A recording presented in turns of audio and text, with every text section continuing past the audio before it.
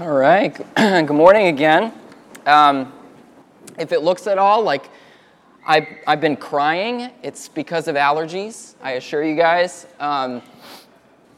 Every year, I look forward to spring. I just can't wait for it to come. And then every year I get surprised, a couple days in where I'm like, oh, yeah, this is the bad side of it. So we are now in our fourth week in our Scenes in Acts series, where we're looking at some of the most dramatic moments in the book of Acts, which is the story of the early church, the start of the Christian church right after Jesus' resurrection, the story of how the message of Jesus spread out over the world. And this week, we are looking at a story in Acts that is absolutely pivotal, not just in the book of Acts, but in the entire Bible. This is what I would call a game-changing moment in the narrative scripture, and it is the story of Cornelius and Peter.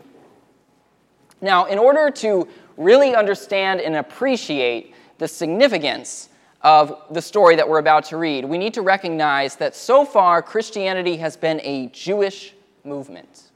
Right? It was started by Jesus, a Jew, who was born into a Jewish context, and he gathered a bunch of Jewish men to be his disciples. And after he rose from the dead, he commissioned Jews with the task of going and sharing the gospel. And his ministry when he was on earth was primarily to Jews. And when the Holy Spirit came down at the beginning of the book of Acts, it was on the day of the Jewish festival of Pentecost. And the Holy Spirit came down and filled Jews with his presence and power. And so far as the message of Jesus has been spreading, it has primarily been shared and received by Jews. And yet, I am quite confident that most, if not all of us in this room right now, are not Jews, right?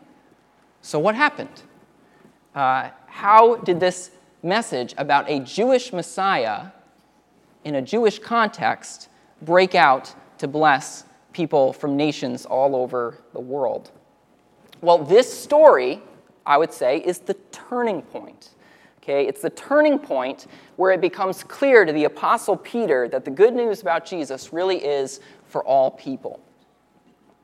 And that affects everything about the mission as the church moves forward. So if you have a Bible, turn to Acts chapter 10, starting in verse 1. Acts 10, starting in verse 1. And this is kind of a long story, so leave your Bibles open. We're going to be going through this passage throughout the whole sermon. At Caesarea, there was a man named Cornelius, a centurion in what was known as the Italian regiment. All right, so this man Cornelius, he might have looked something like this, is a Roman military official. And he's a centurion, which means that he was responsible for about 80 soldiers. And that means that this guy is a leader, and he's somebody that the Roman government has entrusted with power. And although it might not be obvious from the verse that we just read, Cornelius was a Gentile. And if you're not familiar with that term, that just means that he was not a Jew. For Jews, there are two kinds of people in the world: Jews and not Jews, Jews and Gentiles. And Cornelius is a Gentile. So continuing in verse 2, he and all his family were devout and God-fearing. He gave generously to those in need and prayed to God regularly. One day, at about 3 p.m, he had a vision. He distinctly saw an angel of God who came to him and said, "Cornelius." Cornelius stared at him in fear. "What is it, Lord?" he asked. The angel answered, "Your prayers and gifts to the poor have come up as a memorial offering before God." Okay. First remarkable thing in this story. Here we have a story written by a Jewish author, and it's talking about a man who is not a Jew, and it's describing him as devout and God-fearing. Devout and God-fearing. This was not the way that Jews were inclined to see Gentiles. And yet Cornelius' spirituality is being described in a positive way. And not only does the author of this story describe Cornelius' spirituality in a positive way, But the angel of the Lord who comes to him describes his spirituality in a positive way, right? He says, your prayers and gifts to the poor have come up as a memorial offering before God. In other words, Cornelius, I'm here because you're doing something right. You know, you're showing compassion for the poor, you're praying, you're seeking God, and that's why I'm here. I appreciate this moment a lot, actually, because I think it gives us some insight into a question that many Christians struggle with, a question that I have struggled with, which is, if Jesus is the way of salvation, the only name under heaven by which people may be saved, what about all those people who've never heard about Jesus? And yeah, sure, nobody's perfect, but there are people I know who are no better morally than me, and what about them, Lord? Do you care about them? Do they have a chance to be saved? Do they have a chance to experience eternal life? Well, what this story implies is that if there are people out there who want to know God, people who are seeking, God wants to reveal himself to them. Right? We can trust that God knows about those people, that he cares about those people, and that he hears them. We can trust that if they are responding to God in whatever knowledge they have, with compassion, with prayers, seeking him, that rises up to God like a memorial offering before him. God's not going to forget about those people, just like God didn't forget about Cornelius. But, okay, and this is very important to recognize, that doesn't mean that it doesn't matter whether or not people hear about Jesus. It doesn't mean that conversion, okay, the experience of being born again, isn't incredibly important, isn't incredibly significant. Because notice, the angel doesn't say, we haven't gotten to what the angel says next, but the angel doesn't say, oh, Cornelius, you know, you're doing a great job, you're being compassionate, you're praying, yeah, you and God are cool, end of story. No, the next thing that the angel says is intended to lead Cornelius to faith in Christ. It's to put him, it's to take the faith that he already has and then deepen that faith, allow that faith, use that faith that he already has to direct him towards conversion, to an experience of being born again through faith in Jesus. So here's what the angel says in verse 5. He says, now send men to Joppa to bring back a man named Simon who is called Peter. He is staying with Simon the tanner, whose house is by the sea. When the angel who spoke to him had gone, Cornelius called two of his servants and a devout soldier who was one of his attendants. He told them everything that had happened and sent them to Joppa. So what the angel does here is he tries to connect Cornelius with the apostle Peter, right? Because he wants Cornelius to know about Jesus and to have this experience of conversion. Because good spirituality, even praiseworthy spirituality, even spirituality that rises up to God like a memorial offering, is incomplete if it hasn't become aware of the life, death, and resurrection of Jesus, if it hasn't become aware of the gospel, if it hasn't had that conversion experience. Without that, there's something that critical, okay, that is missing. And part of our job as the church, just like it was for the apostle Peter, is to direct people who are seeking God, like Cornelius, to knowledge of Jesus, okay, to knowledge of the forgiveness of sins that only comes through his name. You know, we can't be people who are content with just good spirituality. That's great, that's commendable. It rises up like a memorial offering to God, but we shouldn't be satisfied with that. What we should desire for people is for them to be truly born again. So Cornelius follows the angel's advice, right? And he sends two servants and a soldier to go and find Peter, the apostle Peter, and bring him back to his home. But there's a bit of a problem here.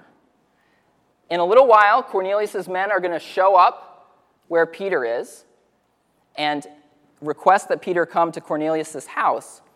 But Peter is not going to be entirely comfortable with that because Peter is a Jew. And you might not know this, but devout Jews don't go into the homes of Gentiles. Or at least that was the case for Peter.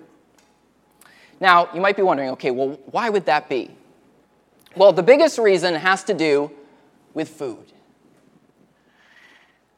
Early in the Old Testament, in what we call the Mosaic Law, God gave Israel certain rules and regulations for how they were supposed to live. And these rules and regulations were supposed to set them apart as a nation from the other nations. These rules were supposed to help them to keep God at the forefront of their minds in their daily lives. And what better way to keep God at the forefront of your mind than to have rules about what you can and cannot eat and how your food should be prepared, right? Because that's something you got to do every day. So one practical way that Israel was supposed to honor God was by eating certain foods and abstaining from other foods. So there were rules about what you could and could not eat. That delicious-looking shrimp right there would be off limits because you weren't supposed to eat shellfish. And of course, there are Jews today that still keep these dietary regulations. It's called keeping kosher. And in addition to not eating certain foods, you also had to prepare foods in a certain way. So foods could be regarded as clean or unclean depending on how they were prepared. So hopefully you can see why it's a problem now to go into a Gentile's house. Because if you go into a Gentile's house, you are going to be the recipient of Gentile hospitality, right? And what does hospitality involve? Food. And so if you go into a Gentile's home, there's a good chance that you're going to be offered food that you would regard as unclean. Or perhaps you'll be given some food that seems clean, but maybe it wasn't prepared the right way, and then you're uncomfortable with eating it because you might eat it and then find out that you ate something unclean. And of course, it's rude to turn down food, so it's just awkward, right? It's better to just stay out of Gentile homes. That was the mindset. Just like if you're an alcoholic, you might think, it's better just not to go to the bar. Even though I don't plan on drinking, it's just better not to go. So, devout Jews avoided going into the homes of Gentiles. Peter didn't go into Gentile homes. He didn't sit across the table and share meals with Gentiles. And for him, that choice was an expression of his devotion to God. And so when Cornelius' men arrive, that's going to put Peter in a very awkward position. But God is about to say something to Peter that's going to challenge his whole way of thinking. So starting in verse 9. About noon the following day, as they were on their journey and approaching the city, Peter went up and on the roof to pray. He became hungry and wanting something to eat. And while the meal was being prepared, he fell into a trance. He saw heaven opened and something like a large sheet being let down to earth by its four corners. It contained all kinds of four-footed animals, as well as reptiles of the earth and birds of the air. Then a voice told him, "Get up, Peter, kill and eat." "Surely not, Lord," Peter replied. "I've never eaten anything impure or unclean." The voice spoke to him a second time. "Do not call anything unclean that I have made clean." This happened 3 times, and immediately the sheet was taken back to heaven.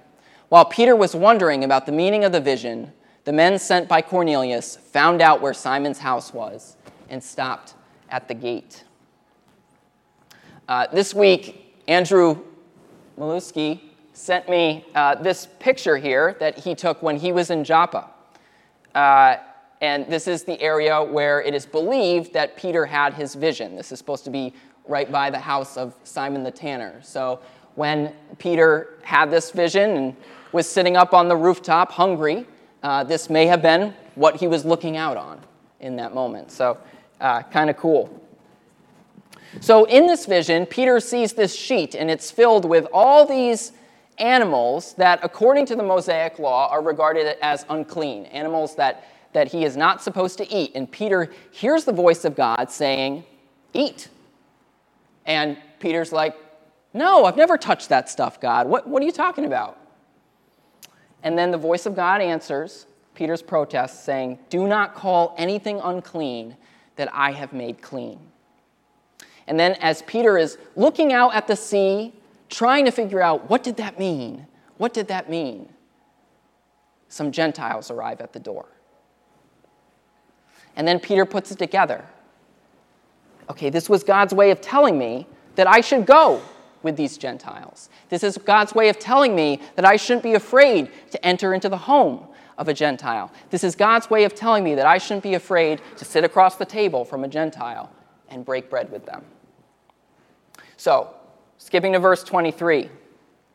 The next day, Peter started out with them, and some of the brothers from Joppa went along. The following day, he arrived in Caesarea. Cornelius was expecting them and had called together his relatives and close friends. Cornelius seems very excited for Peter to arrive. As Peter entered the house, Cornelius met him and fell at his feet in reverence. But Peter made him get up. "Stand up," he said. "I'm only a man myself." Talking with him, Peter went inside and found a large gathering of people. He said to them, "You are well aware that it is against our law for a Jew to associate with a Gentile or visit him. But God has shown me that I should not call any man impure or unclean. So when I was sent for, I came without raising any objection. May I ask why you sent for me?" Excuse me. Not time for that yet.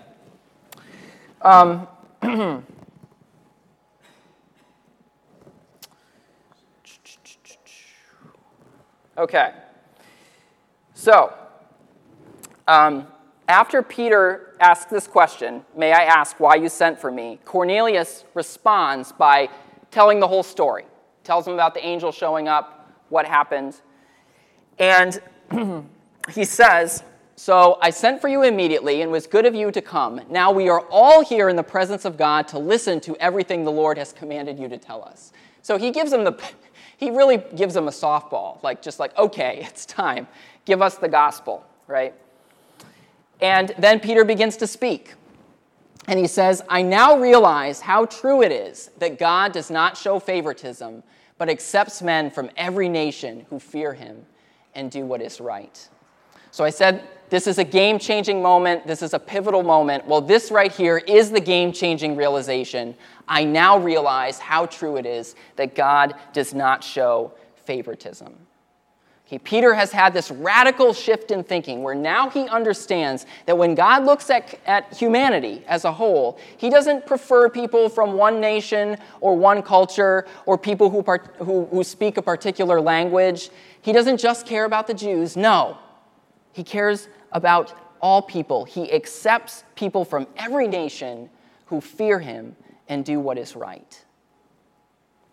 And what I want us to do is to try and put ourselves in Peter's shoes and just realize what a dramatic shift in perspective this is. I mean, we're in a time now where we feel like, oh yeah, of course, the message of Jesus, that's for everybody, right? But you have to understand the culture, the environment that Peter has lived in. All Peter's life, he has divided humanity into two groups, Jews and Gentiles, clean and unclean, holy, not holy. Jews have God's favor, Gentiles do not. And what I would describe that's going on right here is that Peter is letting go of us and them thinking, which is a very, very difficult thing for human beings to do because all human beings are inclined towards what I would call us and them thinking. But if we are going to become wholehearted followers of Jesus, we need to let go of us and them thinking. Now, I want to explain what I mean by that term. This is kind of where I want to sit for a while for our application on this passage. Us and them thinking. What do I mean by that? Well, us and them thinking starts with something very simple and very necessary, which is it starts with seeing people as being in our group or not in our group.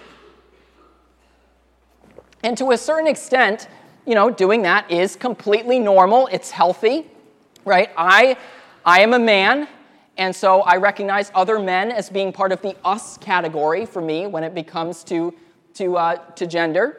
And I recognize women as being part of the them category. Okay? Nothing wrong with that. That's just acknowledging reality, right? But when I say us and them thinking, I'm not just talking about the kind of thinking that acknowledges distinctions among humanity. I'm talking about a kind of thinking that goes further than that. I'm talking about a kind of thinking that exalts those in the us category and looks down on those in the them category. Exalts those in the us category and looks down on those in the them category. Now, so to go back to my example, it's not us and them thinking isn't just saying, I'm a man, those are women, or we are men, those are women. It's saying, I'm a man, and I and the rest of the men are better than the women, right? Now, there's a lot of different categories that we can use to divide between us and them. Okay, gender is one of them, but some other common ones, obviously, race, right? Nationality, political affiliation, us and them categories, right? Now, when we are deep into us and them thinking, there are certain symptoms, and social psychologists talk about this. When you're deep in us and them thinking, first symptom is we minimize or deny our group's faults, but we exaggerate the faults of those outside of our group. So, kind of a non-threatening example of this is sports, right? If you have a sports team that is your team, and you see that team and its fans as us, and the other team as them, what happens if your team is being called for a lot of fouls? Whose fault is it? It's the refs, right? But what if the other team is getting called for a lot of fouls? Whose fault is it? It's their fault, right? Now, sometimes that assessment may be true, okay? I'll give you that. But if you're always thinking that way, your assessment is probably not based in objective fact, okay? It is a consequence of us and them thinking. All right, so symptom number 2 of us and them thinking, very close to the first one. We recognize or exaggerate our group's successes while ignoring or denying the successes of those belonging to another group. This happens all the time in politics, right? Okay, if you identify with one political party, you're going to emphasize every good thing that political party does, every success they have, but any success that the opposing political party has, the opposite one, you don't even want to acknowledge it, right? Just pretend they don't even exist. A third symptom, we do what we can to gain and maintain power and privilege for our group, often at the expense of those outside our group. Maybe not even realizing that we're hurting those outside of our group. I think one of the most common ways that this kind of us and them thinking manifests itself is through nationalism. All right? Now, there's nothing wrong with loving the country that you're a part of and wanting what's best for it, but when you are so focused only on the health and the benefits that your own country can have, the power and privilege that your own country have, that you're unable to see how your country's actions might be hurting another country, that is where you have fallen into us and them thinking, right? And then finally, number 4, we are quick to believe bad things about groups we're not in. It's so much easier to believe some radical, crazy conspiracy about an opposing group than about your own group that you're a part of. And all 4 of these symptoms, they all stem from a fundamental mindset, which is the mindset of my group is more valuable than the other group. That's how all of these symptoms end up emerging, okay? I was hesitant to bring this up, but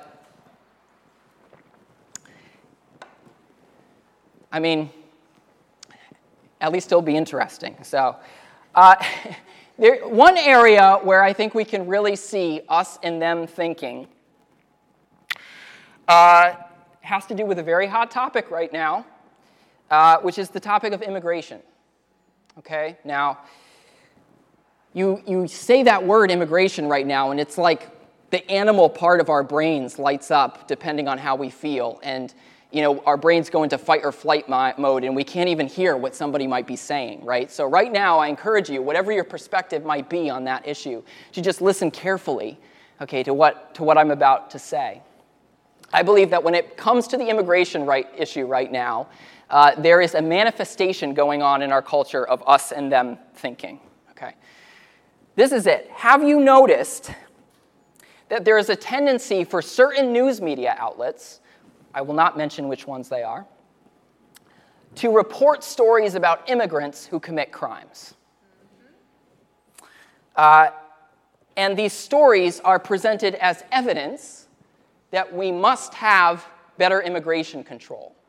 Because news pundits will come on and they'll say, if this immigrant had never gotten into the country, then this woman never would have been raped. Or this car never would have crashed. Or these drugs never would have been sold. Or this person never would have been murdered. Have you guys heard these kinds of news reports? Yes, okay. Now, I want to suggest that this is a perfect example of us and them kind of thinking.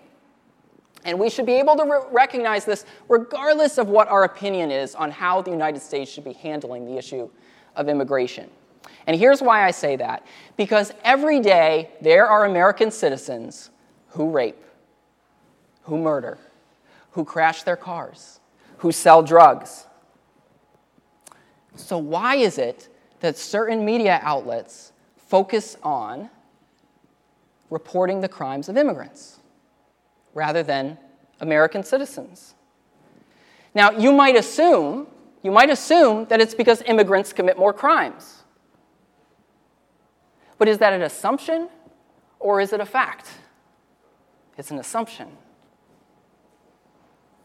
According to every serious study that I have looked at about this issue, the proportion of immigrants who commit crimes is about equivalent to the proportion of American citizens that commit crimes. Now, I don't know what the exact numbers are, but what I'm saying is if tomorrow 1 out of every 100 American citizens is going to commit a significant crime, about 1 out of every 100 immigrants is going to commit a significant crime. In fact, some studies actually suggest that immigrants are less likely to commit crimes than American citizens. I don't know why that would be. Perhaps because they're fearful of being deported, right? But whatever the case, the evidence suggests that you should not be any more afraid of an immigrant than you are of an ordinary American citizen. Statistically, that is what the evidence suggests. So, why do some news media outlets choose to highlight the crimes of immigrants? And why do a significant number of American citizens just assume that immigrants commit more crimes than American citizens? Why do so few people stop to even ask the question, do immigrants actually proportionally commit more crimes than American citizens? Why does that question often not get asked? The reason is us and them thinking. Okay, it's this kind of thinking that we're all inclined to that assumes the best about our group and assumes the worst about the other group.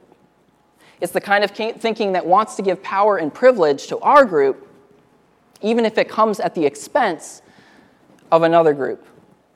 It's the kind of thinking that is rooted in the assumption, whether we realize it or not, my group, my people, are more valuable than those people. So, again, whatever our opinion is on immigration, and let me just acknowledge, I realize that's a complex issue. You can't just have everyone come into the country. We don't even have no space for that, right? I realize that it's a complicated issue. But whatever your opinion is, don't let it be rooted on this idea, this assumption that immigrants are more or are less law-abiding and more violent than the ordinary American citizen, because that is an assumption that is not rooted in fact. It is rooted in us and them thinking. And just like Peter, we need to be set free from us and them thinking. We shouldn't just assume that people outside of our group are unclean, because God has said, do not call unclean whatever I have made clean. We should not assume that God only values our group. We should recognize that regardless of race, regardless of nationality, regardless of political affiliation, God cares about all people, and he accepts all who love and fear him. So we need to be willing to let go of this us and them thinking. We need to be willing to sit across the table and eat with them, right? Whoever them might be. The Jew, the Gentile, the black person, the white person, the immigrant, the citizen, the slave, the free, the Republican, the Democrat. But, this story doesn't just tell us that we need to let go of us and them thinking. It tells us something else, which I hit on earlier. It reminds us that conversion matters. Letting go of us and them thinking doesn't mean concluding that all roads lead to God. They're all really the same. It doesn't mean concluding all religions are basically the same ideas. Some people will tell you that letting go of us and them thinking means reaching that conclusion. But that is not what this story teaches us. Because right after Peter says, now I know that God does not show favoritism, the next thing he does is he proclaims the gospel. He talks about the life, death, and resurrection of Jesus and about the importance of putting our faith in him. And he finishes that whole speech by saying, all the prophets testify about him, that everyone who believes in him receives forgiveness of sins through his name. And the results of that gospel presentation are pretty amazing. It then says, while Peter was still speaking these words, the Holy Spirit came on all who heard the message. The circumcised believers who had come with Peter were astonished that the gift of the Holy Spirit had been poured out even on the Gentiles, for they heard them speaking in tongues and praising God. Then Peter said, can anyone keep these people from being baptized with water? They have received the Holy Spirit just as we have. So he ordered that they be baptized in the name of Jesus Christ. Then they asked Peter to stay with them for a few days. I love that ending there, right? Because at first, Peter is probably uncomfortable to even go into a Gentile's home. And then it's like, hey, Peter, stay for a while. And he does, right? He doesn't just stay for one meal. He stays for a bunch of meals. Okay. So I'm going to wrap it up now, but here is what I want us to take away from this story, okay? I want us to notice that there were two reasons Cornelius was able to come to faith. Well, there's more than just two reasons, but these are the two I want to emphasize. Obviously, the fundamental reason is because God was at work, God was initiating all this, God was arranging this, right? But there are two reasons that I want us to focus on beyond that. One, because Peter was willing to let go of us and them thinking. Okay, Cornelius never would have had this experience if Peter was unwilling to even come into his home. And Peter wouldn't have been willing to do that unless he was willing to let go of us and them thinking. And then second reason Cornelius is able to come to faith is because Peter was willing to share the good news about Jesus. Because he was actually willing to talk about Jesus with him. Because he wasn't shy, he was bold about proclaiming the message. And you know what? It seems to me that in the church, and I'm not just talking about this church. When I say the church, I mean the church worldwide, that we tend to be good at doing one but not both of these things. One or the other. So there's a lot of people out there who are zealous to share the good news about Jesus. And they're not shy about talking about it, not shy about proclaiming it, but they're not so good at letting go of us and them thinking. People that encounter them always feel like it's a battle, right? That they're not on the same team as them. And they have a natural inclination to see other people as the enemy. But then on the other side of the coin, you have people who seem in the church who are really good at letting go of us and them thinking, but then they never talk about Jesus. They only talk about spirituality in sort of vague, diluted politically correct terms because you don't want to offend anybody and you don't want to, hurt anybody's feelings because you believe that Jesus is the only way to truly know God and have a relationship with him. And we might think, is it really possible to combine these two things? And this story shows us that actually, yes, it is. And we need to combine these two things. And there is something so powerful and beautiful about people who have let go of the natural human inclination for us and them thinking, who aren't inclined to overemphasize their successes and downplay the other group's successes, who aren't inclined to ignore their faults, but harp on the other group's faults, who aren't inclined to just look out for their own group's power and privilege. When there are people who can do that, it is just an incredible testimony to the world. But when those same people can also be bold about proclaiming the truth about Jesus, about the life, death, and resurrection of Jesus and forgiveness of sins that comes through his name, that is when God moves. That is when the church grows. And I believe that the more that we can do that, the more that we will see people like Cornelius. Let's pray.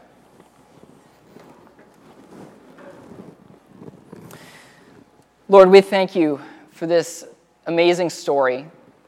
And we thank you so much for guiding Peter and the rest of the apostles out of the us and them thinking and helping them to see that your heart is for the whole world. We thank you, Lord, that we are the beneficiaries, Lord, today of that change in thinking. And Lord, I pray that you would open our hearts and our minds to any areas where we too might need to let go of us and them thinking in order to spread the gospel. I pray, Lord, that as we let the us and them thinking go, as we repent of it, Lord, you would make us fearless and bold in proclaiming the good news about Jesus. In Jesus' name, amen.